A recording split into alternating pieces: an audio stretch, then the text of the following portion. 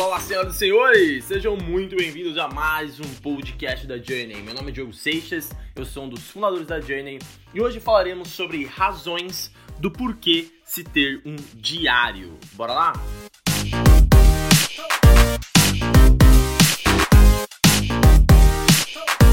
Vamos lá, eu tô numa transição entre diários nesse momento.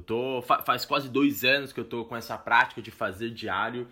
E eu tô indo pro meu quarto diário e, cara, não tenho como dizer o quanto isso me ajuda no dia a dia e tem me ajudado ao passar esses últimos 2 anos. E quando eu tava transitando pro meu projeto diário, eu falei, cara, eu preciso avisar a galera que isso é uma coisa muito legal, é uma prática muito massa que vai ajudar eles também. Então eu tô criando esse podcast pra falar sobre razões do porquê é importante se ter um diário. E aí, pra gente começar, eu queria começar com uma analogia de um computador. Para pra pensar num computador, beleza? Muitas vezes o computador começa a ficar lento, não funciona direito. E aí isso acontece porque é um computador ruim? Não, muitas vezes o computador fica lento porque tem muita coisa acontecendo no computador, tem muito processo ligado no computador, mesmo ali no background do computador. E aí a mesma coisa acontece com a gente. Muita gente, quando a gente não produz, que a gente não performa do jeito que a gente quer, não é porque tem alguma coisa errada, mas é simplesmente porque tem muita coisa rolando dentro da nossa cabeça, tem muito processo dentro da nossa cabeça e a gente precisa desligar algum desses processos para voltar a performar da maneira que a gente quer. E a melhor maneira de fazer isso, ou uma das maneiras de fazer isso, é através do diário. E aí entra o meu primeiro ponto do porquê é importante a gente ter um diário. Diário ajuda a gente a tirar as coisas da cabeça. Ajuda a gente a fechar alguns processos e aí então começar a performar melhor. Para pra pensar, se você ficasse com todos os seus problemas na cabeça, o seu foco nunca ia ser direcionado para a solução daqueles problemas, mas sempre porque, nossa, por que isso está acontecendo? Nossa, olha o que aconteceu, nossa. Então quando você escreve essas coisas no seu diário, você tira o foco do problema para colocar o foco na solução, já que aquele problema não está mais na sua cabeça. Então pode estar no diário e aí através dali você começa a pensar em soluções do como aquilo pode ser melhor. Isso funciona não só para pensamentos, mas funciona para sentimentos também, para emoções. Quando você está sentindo medo, angústia, ansiedade, escreva esses sentimentos também no papel, no diário. Porque isso ajuda de novo a aliviar aquele sentimento, entender o porquê ele acontece. E aí então, quando numa próxima vez, se ele acontecer, você já sabe o que você tem que fazer. Porque você usou o seu diário para escrever o seu sentimento e aí então entender um pouco mais o porquê ele acontece. Esse processo de escrever as coisas, entender por que elas acontecem, é nada mais ou menos que um processo de ser mais consciente sobre o que acontece com você. E aprender através daquelas coisas.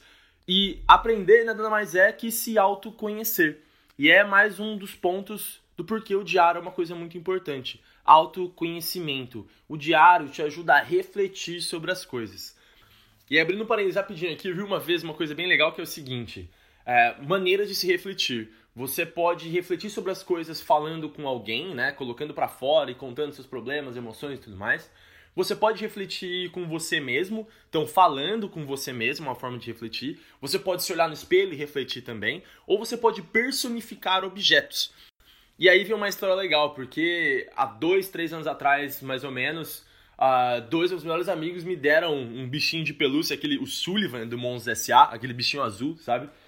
E muitas vezes, ano passado, eu me pegava falando com o Sullivan, né? Desabafando pra ele, e aí, lógico, me achando louco. E aí, o dia que eu vi num livro que essa era uma forma de autoconhecimento, de reflexão, eu falei, nossa, tô tranquilo, não estou louco, estou apenas refletindo sobre o que acontece na minha vida. Enfim, fecha parênteses. O diário, ele também é uma forma de personificação. Então é uma forma de autorreflexão porque a gente está falando com a gente mesmo, a gente está colocando aquilo no papel e buscando uma forma de aprender com a gente mesmo. Um próximo ponto que é muito legal do diário é o fato de você não esquecer as coisas, né? Através das famosas to-do lists, né? As listas do que você tem para fazer.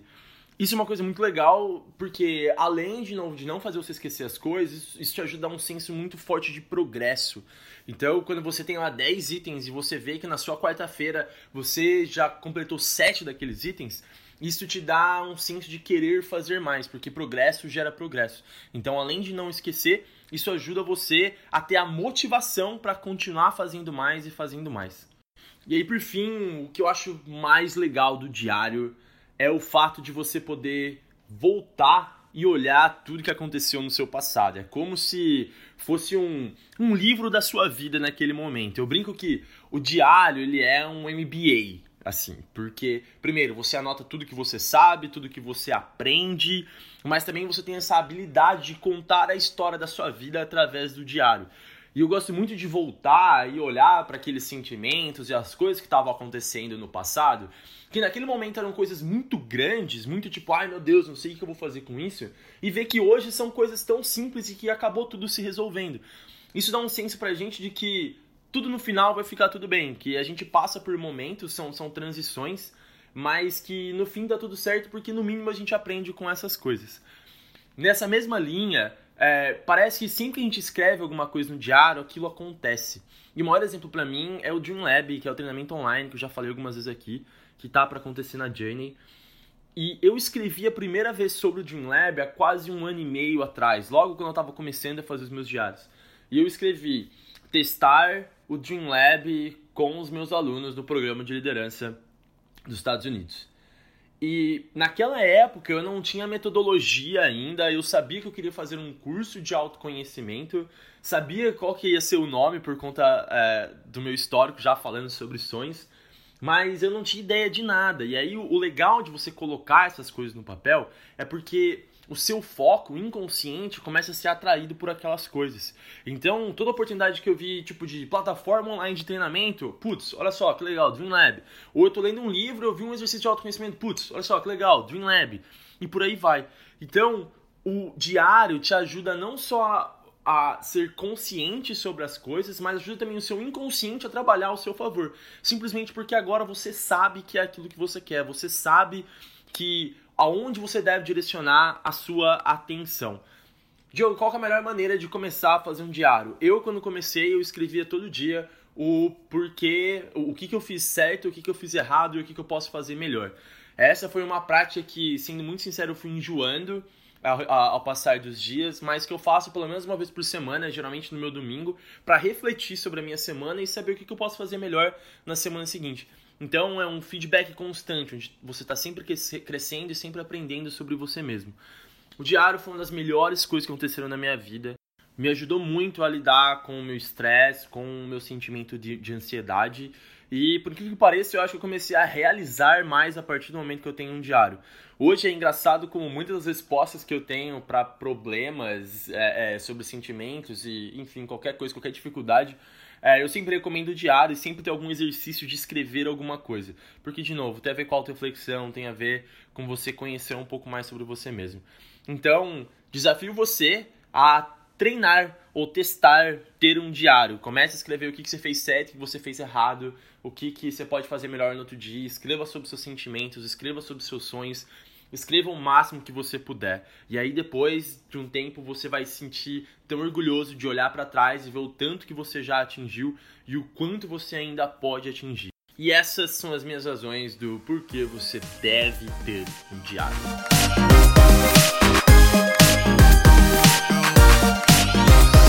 Senhoras e senhores, assim terminamos mais um episódio do GNCast. Espero que vocês tenham gostado. Se você tiver alguma crítica, sugestão ou comentário, manda pra gente no nosso site www.movimentojourney.com. Acha a gente lá nas mídias sociais, manda mensagem pra gente lá também. Eu vou ficar mais do que feliz em poder ajudar vocês. Meus queridos, ficamos por aqui. Se cuidem, um abraço e até a próxima. Tchau!